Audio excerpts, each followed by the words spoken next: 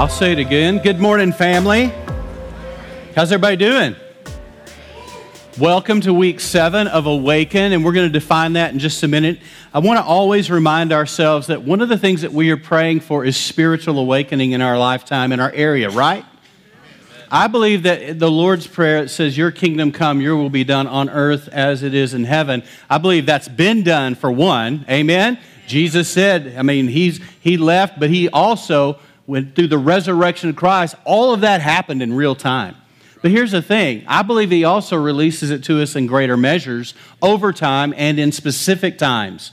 So one of the things we're praying for is spiritual awakening. You might call it revival. You might call it harvest.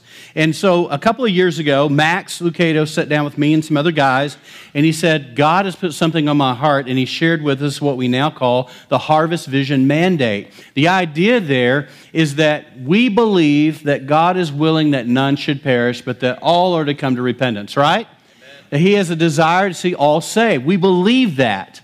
And so when Max released that word over us, I took that as a mandate, not as an option. And so we've been leaning into that, and for the last 2 years, everything we're doing, and I can tell you for me personally, everything I'm doing is actually being shaped by the Harvest Vision Mandate. And it's this mentality that God wants to release something over Fredericksburg and the Texas Hill Country, unlike anything we've ever seen, unprecedented. Can you get an amen? Amen. And sometimes we amen by faith, and that's good. We walk by faith and not by. But I believe we're going to see some things. Amen? You join with me in that prayer. So today we're going to talk about being awakened to new life. We're continuing through the book of Ephesians, but I want to share something as we move forward. And can you advance that screen for me? It's not wanting to advance. Oh, there we go. So look at the screen right there. This is something Max shared with me about 2 weeks ago. Just shot me a text. He said, during my prayer time this morning, the Lord gave me the most wonderful picture. The whole of the United States was a wheat field. A gentle breeze was blowing, causing the wind to bend, the wheat to bend ever so gently, in harmony. The sky was crystal blue and the wheat was tan. You know what that says to me? Harvest is here. But you know what else it says to me? Is that we need to pray to the Lord of the harvest for workers to be sent into his harvest. Guess what I'm looking out upon? I'm looking out upon a lot of workers. Last week, we had about 450 between the two services. This week, we'll have something like that. And I'm telling you, can you imagine 450 people lit up with a vision for harvest and saying, here am I, send me, Lord. That's really all we're asking. Would you step up and just say, here we are, Lord. Use us in our spheres of influence, where we live, where we work, where we play. Use us to build bridges of life and hope to everybody we come in contact with. Amen? Would you join me in that prayer right now? Father, in the name of Jesus, we're standing before you, even as Isaiah in chapter 6 stood before you, and he said, woe is me. We're saying, whoa. Whoa, God, you're amazing. God, you're amazing. Thank you that you have released a vision for harvest among us. And Father, even as I stand here, I'm overwhelmed by the fact that the fivefold ministry of Ephesians 4 is represented right here in this body, all across this room. We have apostles in here, missionaries. We have prophets, those who declare truth. We have evangelists, those who win souls. We have shepherds or pastors that take care of people, and we have teachers that love the Word of God and teach it without compromise and without limits. And I thank you, this body is filled with all of these. So, Father, we're before you as a people saying, here we are, send us. And I'm asking you, just under your breath, would you just say, here am I, send me. Just say that to the Lord. Here am I. That doesn't mean you have to have it all figured out or know what all that means, just that you're available. God's not looking for your abilities. He's looking for your availability. So, Lord, we make ourselves available to you. You've given each one of us a sphere of influence.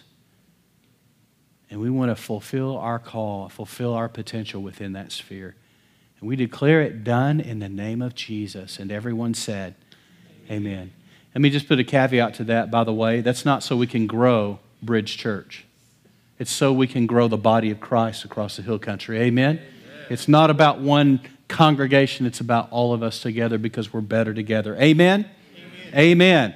All right, let's continue on. Now, definition of awakening, spiritual awakening. We've been going over this, but I'm going to go back over and recover a little bit of ground, lest somebody new here. To become fully conscious, it means to stir up. I love that. To stir up or to activate. If you've ever activated something, a lot of times I'll buy something and a remote it'll come like that and it'll have a little tab in it. You know what that means? That means it won't work until I activate it. How do I activate it? I pull that little piece of plastic out and now the battery makes contact and now I have power. Here's the thing, a lot of believers need to pull the plastic out so the battery will make some contact so we can get activated and this thing starts to work and suddenly life begins to work as it is meant to be. And we begin to celebrate and enjoy the abundant life Jesus said we have in Christ, right? How do we have to be activated? So my prayer for you, by the way, can I ask a question, survey question? Has anyone felt a disturbance in the force lately? You're welcome. I'm praying for that for you. I'm asking the Lord to disrupt us. I'm asking the Lord to disrupt you. I'm asking the Lord to disturb you with a holy disruption, a divine disturbance. Why? Because here's a fact. None of us really change without disruption. Think about every major course change in your life. It happened because of disruption. It happened because you had to navigate trouble. You had to navigate a situation. You had to navigate pain. And through adjusting that to that and navigating that, you learn new skills. You have new competencies. You've got more capacity. You have more faith. And you leaned into God and you know Him better because of the pain. You know Him better. There is a purpose in the pain. And so I'm praying that God, because He loves us so much, will divinely disrupt our lives. You're welcome. Thank you. You're welcome. But don't curse me now. Don't say, hey, quit praying that prayer. No. Spiritual awakening. Listen to this. To become fully conscious and aware of the truth that already is. Here's the thing. If we would just unpack what already is true in our lives, Christ in us and through us, the hope of glory, the confident and joyful expectation of a desired good. Hope of glory, that's hope. Glory means His manifest presence. Can you imagine if we would realize the truth that already is? Christ is already in us. I'm looking at a bunch of containers out here that need to become rivers. Amen? Containers of Christ in us, but Christ through us. The confident and confident and joyful expectation of a desired good. That's what this is about. Awakening, spiritual awakening revival, to me, I think there is a component where something comes in. The Holy Spirit moves, comes in. But I think more often than not, the real awakening that needs to happen in us is from within, where we begin to realize, I am a container of the power of God. I have living within me the one who created the spinning ball that we live on. I have in me the mind of Christ. I am the righteousness of God. That's not confidence or arrogance. All that is agreement and alignment with the revealed Word of God. His Word is His will and His way. His Word is His will and His way. And as we align ourselves to it, we awaken to the truth that already is. Amen? Awaken. So turn to your neighbor and say, wake up. To become fully conscious, aware of the truth that already is, Christ in you, the hope of glory. Look at this. To stir up and to activate what and who you already have living in and through you. Christ died for us so He could give His life to us.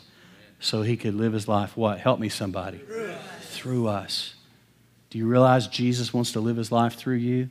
You want to impact your workplace? You want to impact the place where you live, your family? You want to impact where you play? Release what is already there and awaken to it. I'm telling you, we'll experience revival. Amen? So let me help you out with something. This is a principle we've been leaning into every week where we're learning what it means to say and pray the Word of God, to declare truth. But we have to stand on truth before we can declare truth. And what we've learned so far in this series called Awakening, Week 7, Awakening to New Life. But what we've learned so far up to this point is very simple, that one of Paul's central truths is this. I used to be this, but now in Christ I'm this. How many of you believe that's good news? Amen. You used to be over here. dead in your trespasses. I mean, he goes through a whole litany of things that we were a part of. But once we're delivered from that because of Jesus Christ, we're now over here. In Christ, I am now. And we got a little help for you, because to learn to declare and speak the Word of God precipitates that you know the Word of God. But not all of us have the Bible memorized yet, right? We're working on it. So in that process, we got a little help for you. Bill Lovelace provided these for us. We've given out about 1,000 of these here in our church over the last 2 years, 400 just in the last 2 weeks, and I got 200 more from Bill this last week. He was with us on Wednesday night, by the way. So they're bookmarks, and all he has done is taken the Scripture and put it into the form of "In Christ I am." One of the most bold statements you can say, but is also a statement of truth. And so here's how this works. For example, I used to be this, but now in Christ I am. And you can take that simple bookmark based on the Word of God, and you can declare, speak out loud over your life, "In Christ I am fearless." Ooh, I like that one. I am fearless. But wait, I'm feeling fear. No, I walk by faith and not by sight. So I'm fearless because the Word of God says I'm fearless, and I'm aligning myself to what God's Word says, not what I feel. I'm not moved by what I feel, I'm moved by the truth of God's Word. And so you can say, "In Christ I'm fearless. In Christ I'm confident. In Christ I'm worthy." Oh, some of you need to say that 1,000 times in a row. In Christ I've been made worthy because of what He has done for me. In Christ I am free. Come on, somebody. So what this is a simple tool.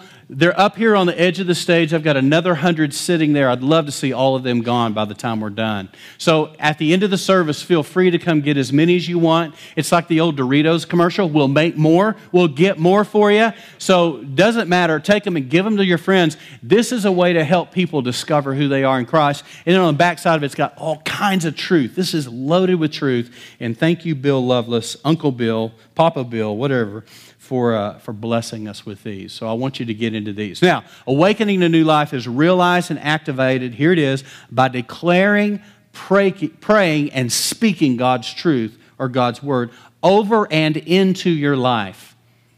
How many of you know words are powerful? Amen. Our words are power containers. And when we speak, something has to give. It's aligning our thoughts, feelings, and spirit with God's will and God's ways. That's it. That's how we activate, pull the tab, and get power to this thing. Get power to this thing. That's how we do it. So let's go dive into the Word. Remember, Paul wrote this from a Roman prison cell just before he died. It could have been the last thing he wrote before he died. We're not sure. Some say it is, some say it isn't. But we do agree that from 1 to 3 years after he wrote this letter, he was martyred in that Roman prison. And here's the thing. I look at somebody who knows they're about to die. He knew that any moment a centurion could come in and grab him, or a jailer could grab him and take him to be killed and martyred, which it did happen. But he knew every day. So everything he wrote from that posture was important, and it had weight and gravity to it. How many of you know the last words of somebody are pretty important, right? For example, we attended a funeral yesterday of a man named Terry Benningfield. Well, he was a model of a man for me. He was one of my first elders that I brought on at Grace Point Church in Abilene, and he was with us for 10 years. And then he was diagnosed with esophageal cancer, and then it just went down from there. And he's had a bout of that since 2014. He lost his fight to cancer, but won his war and has a new body and has experienced the ultimate healing. We attended that funeral yesterday. It was one of the most powerful, amazing funerals I've ever been at. But just a week ago from Saturday, he's at a picnic with Grace Point Church. That's the church I pastored. They're all together enjoying a picnic. And Pastor Rich says to Terry at the end of their time together, Terry felt good enough to go, and he said, "Hey, would you pray over us?" And Terry prayed a prayer that he always prayed, and something always came out of his mouth. It's an echo from the Abrahamic covenant in Genesis, where he says this. He says, "Lord, we are blessed to be a blessing." That came out of that man's mouth all the time. Everybody Terry knew that was going to come out of his mouth. We are blessed to be a blessing. He prayed that prayer over that people, and he went home, and within a few hours, he had passed on. I'm telling you, the weight of those words as they were uttered in that funeral yesterday, knowing those were Terry Benningfield's last words in public, not to his family, but in that larger setting, I felt the weight and the gravity of those words. I am blessed. blessed. We are blessed to be a blessing.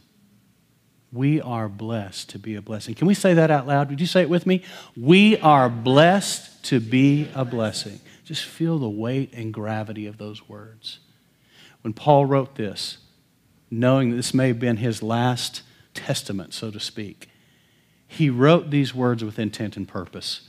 As we dive in, I want to just highlight some things out of this. So I tell you this is verse 17, Ephesians chapter 4. So I tell you this and insist on it in the Lord, that you must no longer live as the non-Jewish people do, the Gentiles. Remember, he was in what we would see as modern-day Turkey. At the time, it was Asia, and he had been in Ephesus, spent 2-3 years in Ephesus, in the midst of his missionary journeys. Remember, he's an apostle because he's a sent one. He's a missionary, and in the midst of that, he established a really large outpost and a thriving church in Ephesus. And so he's writing this letter to the Ephesians, the church there, the church at Ephesus, but it's a circular letter, so actually it's written to all believers, and they would circulate that letter as it went. So he's writing it, and he says this, and you got to understand, these were a lot of Gentile people, but there were a handful of Jews that lived in Ephesus, at least enough to have a synagogue. That means there were at least 10. So he says, he's writing, he says, I insist on it, Lord, that you must no longer live as the Gentiles do, in the futility of their thinking. As a man thinks in his heart, so is he. Out of the abundance of the heart, the mouth speaks. Where the head goes, the body goes, right? And where the shepherd goes, the sheep go. It goes that the head is the center, the seat of the mind, will, and emotions. And he says this, in the futility of their thinking. They're darkened in their understanding. There's another mental thing. And separated from the life of God because of the ignorance. Ignorance here doesn't mean they're stupid. We say that, you're ignorant. That means you're dumb. That isn't what he's saying. He says literally ignoring truth. They're ignorant, so they don't know the truth. So think of it in those terms. They're separated from the life of God because they don't know the truth that is in them due to the hardening of their hearts. Their hearts were hardened to the truth. And because of that, they did not hear truth. So, look at this. Having lost all sensitivity, they have given themselves over to these things, sensuality, so as to indulge every kind of impurity, and they are full of greed. In other words, the governor was off their life. There were no boundaries, and in a very real sense, they were just primal. They were living from their feelings, their emotions, and their whims. Why? Because their hearts were hardened to truth. That, however, is not the way of life you learn. Paul now turns, and he does this often where he flips the script. And he does it here. That is not the way of life you learned when you heard about Christ and were taught in him in accordance with the truth that is in Jesus. Not only is truth in Jesus, Jesus is the truth, right? John 14 tells us that Jesus is the way, the truth, and the what? The life. He's our life, our source. And he says, in accordance with the truth. That's how you learn. In other words, he's saying it transformed your life. You were changed, but not the Gentiles, not them. They resisted, but not you. And then look what he says. Remember, you were this, but now you're this. And he says this, you were taught with regard to your former way of life to put off your old self. That means change your identity. And literally, it's like putting on a jacket or taking it off. When I was in high school, Annette and I talked about this, we traded identities like baseball cards, right? I was an athlete one week, then I was a motorcycle racer the next. I did all those. And then I was a rocker the next week, standing on the hood of my 69 Chevelle while Ronnie Montrose was rocking out on Rock Candy. About 3 of you know exactly what I just said. The rest of you, I have no idea what he's talking about. We traded identities like baseball cards, and we tried them on. Did it fit? Does it work? Do I like this? Well, that was 4 or 5 identities, right? You had the jocks, the kickers, the stoners, the athletes. We had these little groups. Nowadays, you've got hundreds of identities that the next generation's trying to sift through. Hundreds. It is not the same as it was for you and I. But he's talking about identity, and he's saying, you put off your old self, which is being corrupted by its deceitful desires, to be made new in the attitude or spirit of your minds. Why does this mind thing keep coming up? We'll talk about that in a minute. And to put on the new. You're taking off the old, and now you're literally putting on the new. And look what it says. Put on the new self, created to be in the similitude like God. Remember, the scripture tells us in the book of Genesis that we are created in Latin, the imago Dei, the image of God. He's saying here, you're putting on the new self, which was created to be in the imago Dei of God, the image of God. Man, what a beautiful picture. In true or authentic righteousness and holiness.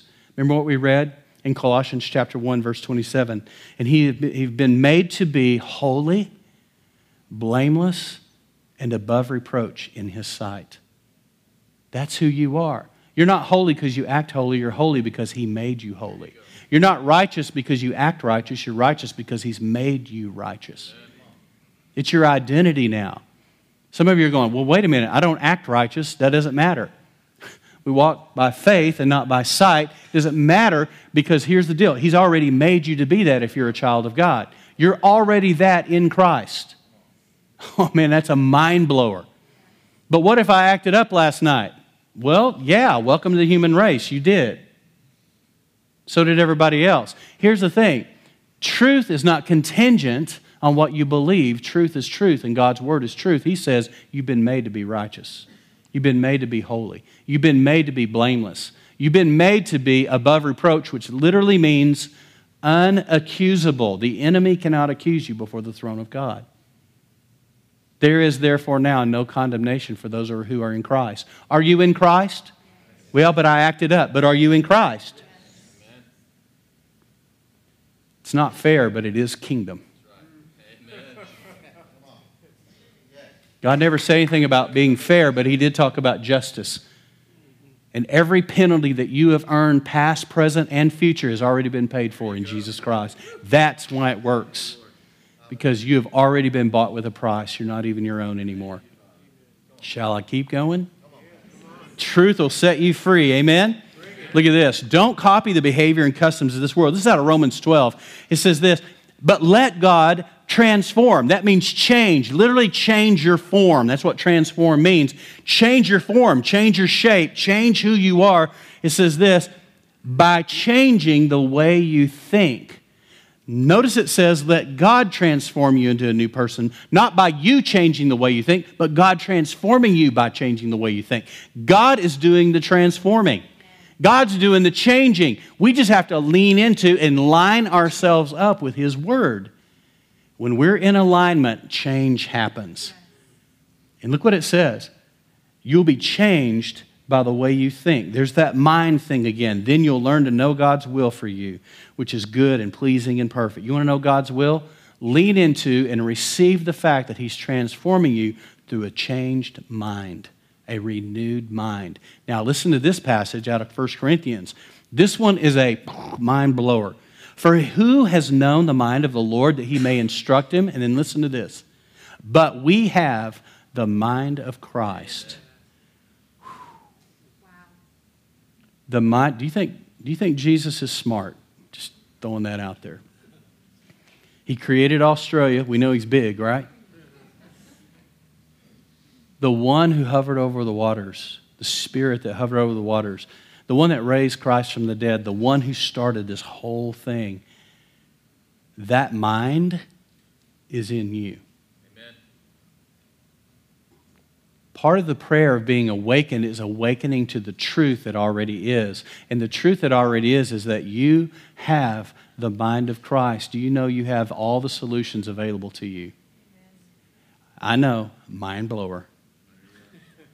But truth is not contingent on how I feel. And it's not contingent on what I believe. Truth is truth. This is the truth of God's word. So that means this. I'm in a meeting. We've got a board of stuff up there. There's problems that need solutions. Guess what I can do? Oh, this is where it gets fun being a Christian. I can say, Father, in the name of Jesus, your word tells me I've been given the mind of Christ. Oh, Lord, I tap into that which I already have. I awaken to the truth that's mine, that I have the mind of Christ. Lord, we need a solution. We have an issue. We need a solution. I tap into, lean into the mind of Christ, the gifts of the Holy Spirit, words of knowledge, words of wisdom. That's all there. Lord, I lean into it. Now, Lord, reveal to us your answer. Let me tell you what God cannot wait to do. is speak to you. The God who spoke still speaks. The Holy Spirit who acted still acts. Can I get an amen? He wants to give us solutions. He wants to speak to us because we have been given the mind of Christ. Now, truth is, that doesn't mean we always activate it. Can I get an amen? We're activating other things, right? We're thinking with other minds, and it's not always His. But let me tell you, it's available to the child of God, the one who's been born again, born of the Spirit, born from above.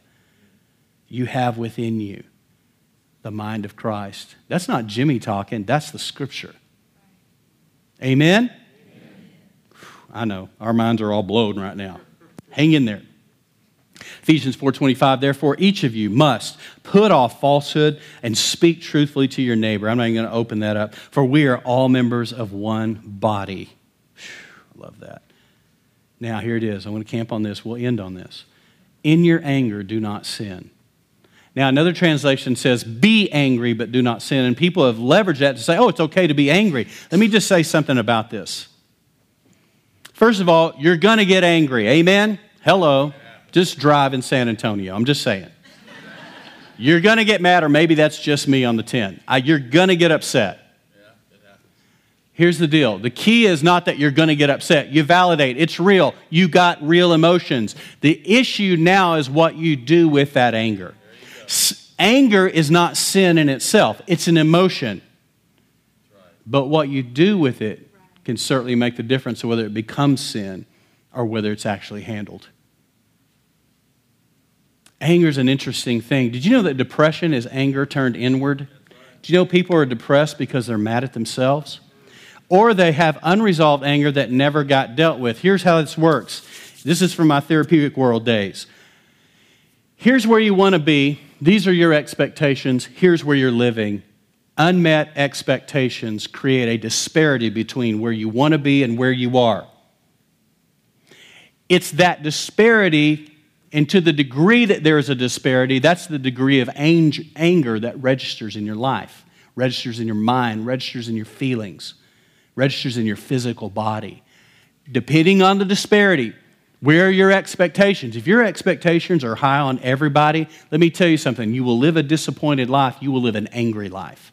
And if you don't know how to deal with that anger, it will turn inward and you will become depressed. It will take you down. It will metastasize like cancer. I remember when I was working at Buckner Children's Home, and we had this one kid who would act out. His name was Travis. Travis would act out at the drop of the hat. And back in those days, we would have to physically take him down. And we'd put him in a basket hold and hold him and talk him down and try to de-escalate him. And they were a danger to themselves and others. And we'd get the call over the walkie-talkie, oh, come over to cabin C. And I'm going, I bet that's Travis. And it was. And we would take him down. I'm almost afraid to say this out loud now, but what I used to do is I'd whisper into his ear, I'd say, in the name of Jesus, you are a son. In the name of Jesus, you're chosen. In the name of Jesus, you're a child of God. Because Travis had given his heart to Jesus, but he was acting out on all this anger, rage, and abuse that had happened in his whole life. I remember one time, and we actually got to where we could read Travis so well, because he would act out, so we would hold him. He wanted to be held. And he would, at any cost, be held. At any cost, be touched. Physical touch. It got to be where you could almost like set your clock. Okay, it's Travis about to act out. So we figured it out. So I knew he was about to blow, and sure enough, I saw him escalate. And I said, Travis, come with me right now. So I caught him off guard a little bit because he's like, wait, where are we going? I said, come on out. And he was like starting to escalate, and you could watch him do it. And I took him out back, and we stood there, and there was a pile of rocks out in the back, a bunch of caliche, and there was an empty trash dumpster there. And I picked up a big rock, and I went, boom. And he's like, I said, your turn. He picked up one, boom. We cleared out that whole area of rocks, and we just beat that dumpster to a pulp. And we looked at each other when we were done. I said, you feel better? He goes, I do. And he goes, do you feel better? I said, I feel great. What did we do? We took and redirected that anger, which could have been so destructive. It was destructive for that dumpster. But it could have been destructive for somebody else. And we were able to redirect and de-escalate that anger. Let me tell you something. If it is not dealt with, it will go inside And when it goes inside, it will eat you up from the inside out. I'm reading a book right now. Oh, if you want to read a hard but enjoyable, it's one of those, the guy's funny, so you're laughing, but he's delivering truth like a bomb. And so you're laughing and going, oh, whoa, that hurts so good what I just read. It's a book called Unoffendable. In your anger, do not sin. Do not let the sun go down while you're still angry. In other words, you've got permission for a moment to just acknowledge I'm angry. But you cannot live there. You cannot keep it. You do not have a right to keep your anger. I'm not even going to get into unforgiveness. That's the next stage. But let's just deal with this. It says, and then it says, and do not give the devil a foothold. I did a little study on that. The word foothold, it means literally a place or a space with a boundary. In other words, it's literally a space. Do not give the devil a space. Where do we give the enemy a space? Where do we give the devil a space? We give him mental space. We give him space in our emotions. We give him space in our heart. We give him space in our spirit. We give him space, and let me tell you, he loves to occupy space. He loves to. The Bible says that when a spirit's cast out of a man, he goes through waterless places, coming back to that man, finding the house swept and clean. In other words, there's been nothing to fill the gap. The enemy's gone. The house is clean. It says he brings back 7 more worse than the first. And the state of that man is worse than from the first. That's the principle involved in this. So the enemy loves space because he loves to occupy. It says here, don't give the devil space. Well, how do we not give him space? By not holding on to anger, by not letting it rest, reside, or live in us. Amen? So I want to share something out of the book of Unoffendable by Brant Hansen. Big hint, you should get that book. Unoffendable, Brant Hansen. Our staff is going to read this book together, by the way. This is a book that everybody needs to read. Now here's what he says in the book. He says, I'm not entitled to anger because I'm me. I can't handle anger. I don't have the strength of character to do it. Only God does. We can trust him with it. Jesus gets angry, but his character is beyond question, so he is entitled. You see, he's God. He can handle it. I can't. Now listen to the next statement. We all think that we deserve to carry anger, but it will destroy us unless we let it go.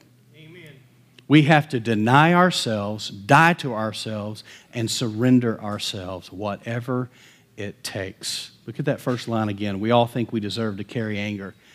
For every step you take away from the cross, for every step you go away from Jesus, there will be 12 or 15 people, and some of those will be Christians, telling you you're justified in your anger. You should be mad. The world's it's a jungle out there. The world's losing its mind. Or to use the old adage that I used to hear all the time, the world's going to hell in a handbasket. Everybody'd say amen. Ooh, yeah. The world that God so loved. See, we can get mad at the world, or we can go, wait a minute, this is the world God wants to redeem. He's willing that none should perish. Wait, the harvest is the world. Maybe we shouldn't stay mad at it. Maybe I don't have a right to be angry and offended at the world. I'm a resident here too. I drive a car stupidly sometimes too. Maybe I don't have a right to be mad at the world. But there are a lot of people that are. And if you're the person standing in front of them, you catch the brunt of their anger at the world. You know what I'm talking about? Anger. There'll be people validating you in your anger, even Christians. And oh, Lord, let's not even talk about social media validating you in your anger and dysfunction. They're like, hang on to it, coddle it, nurse it, rehearse it. Don't curse it, keep it. And like cancer, it eats us up from the inside out. And then we wonder why it's not working for us. There's only one thing we can do with anger. Now, there's steps, and this is a journey. I'm not even going to try to oversimplify this right now. We're going to talk more about it. In fact, in January, we're going to have a panel discussion on this platform on a Sunday where we're going to deal with mental health issues in the church. because we need to be aware. We need to destigmatize this thing so that people feel safe to go, I'm having a problem here, and not feel the judgment and scorn because they didn't get the word on it. So we're going to do that. We're going to have a panel of professionals up here, and they're going to unpack some things for us so we can be mindful and aware that all of us are struggling with something. And there is no perfect people allowed. That's what the sign on that wall says. It's invisible, but it's there.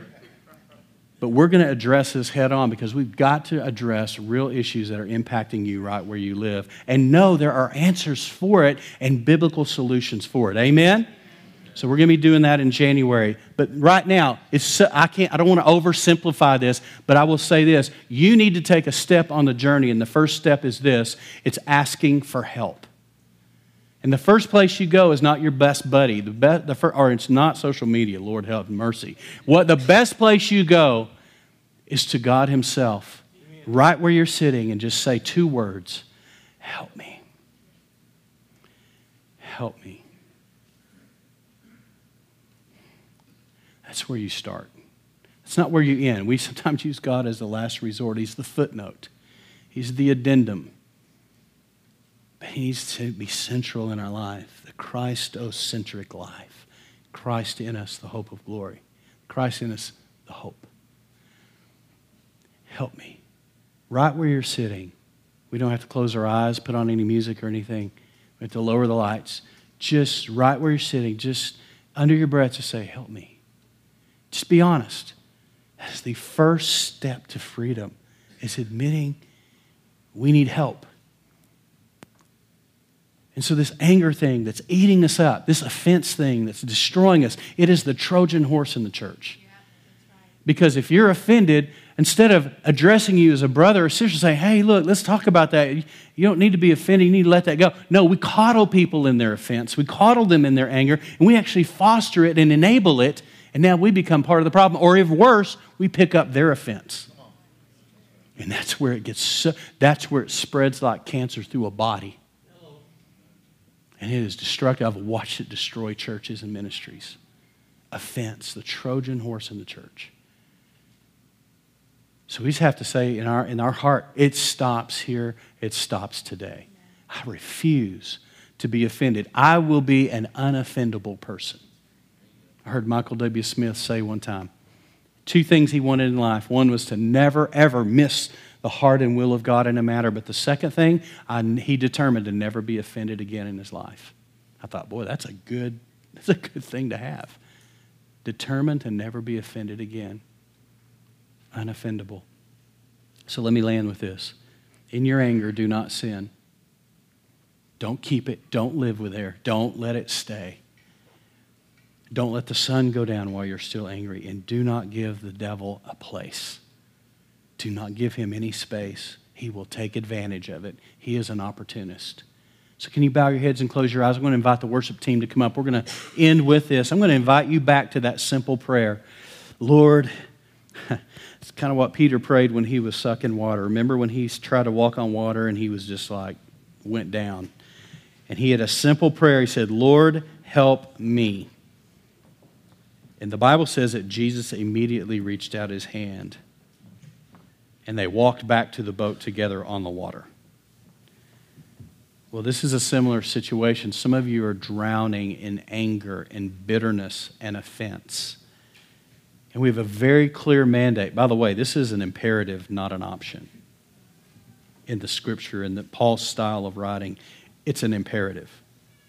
That means it's a mandate, it's an order, it's a command. So I want to invite you to lean in right now. Would you say, help me? Just say it to him. Help me, Lord. Help me, Lord. I want to be free. I want to be free of this thing. I'm tired of being mad. Tired of being angry. And I realize it's eating me up on the inside. And it's time to move forward. At the risk of oversimplifying, because I don't want to, it's a deep issue. It can have many layers. And for some, you may need more help than a simple prayer. There may be some work that needs to be done. I don't want to ignore that. I want to acknowledge that sometimes there's layers to this. But at least we can take one step today. We can at least take one step forward. And let's together today do that. And just say, Lord, I need help. I need your help. I'm tired of this. I don't know about you guys. I don't do well with anger. Annette will tell you I stay mad about 30 minutes, sometimes 30 seconds. I don't do well with it. I don't like it. I can't carry it. I'm not made to carry it. So I can't. So I just have to give it up, give it over. But that's easier for me than it is for some, and I understand that. So I don't want to belittle that or simplify. So Father, help us. We need help. This Trojan horse of offense and anger it's just invaded the church to where we even validate it.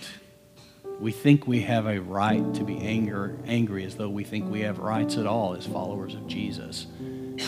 According to your word, we don't have rights. We're dead. We've been crucified in Christ. We no longer live. And your word says that we have privileges as sons and daughters, but not a right to be mad, not a right to be angry. Give us grace to be unoffendable. And Lord, we know even as we hear this word, we will be tested severely this week. There will be opportunities for growth. So give us grace. Lord, let us look at driving a car as practice instead of living in offense, but practice to get over it, practice to grow through it. Let us learn, let us grow. We honor you and love you. We're going to have our prayer team up here at the front. If you want prayer for any reason whatsoever, maybe this reason, but maybe for another reason, or maybe for someone else you want to pray and have somebody stand with you, we want that. Or maybe you've never personally stepped over the line to go all in with Jesus Christ. We're here for you for that as well. You feel free to come forward. Let's all stand together. We're going to go out with worship as we continue in the spirit of Lord, help me.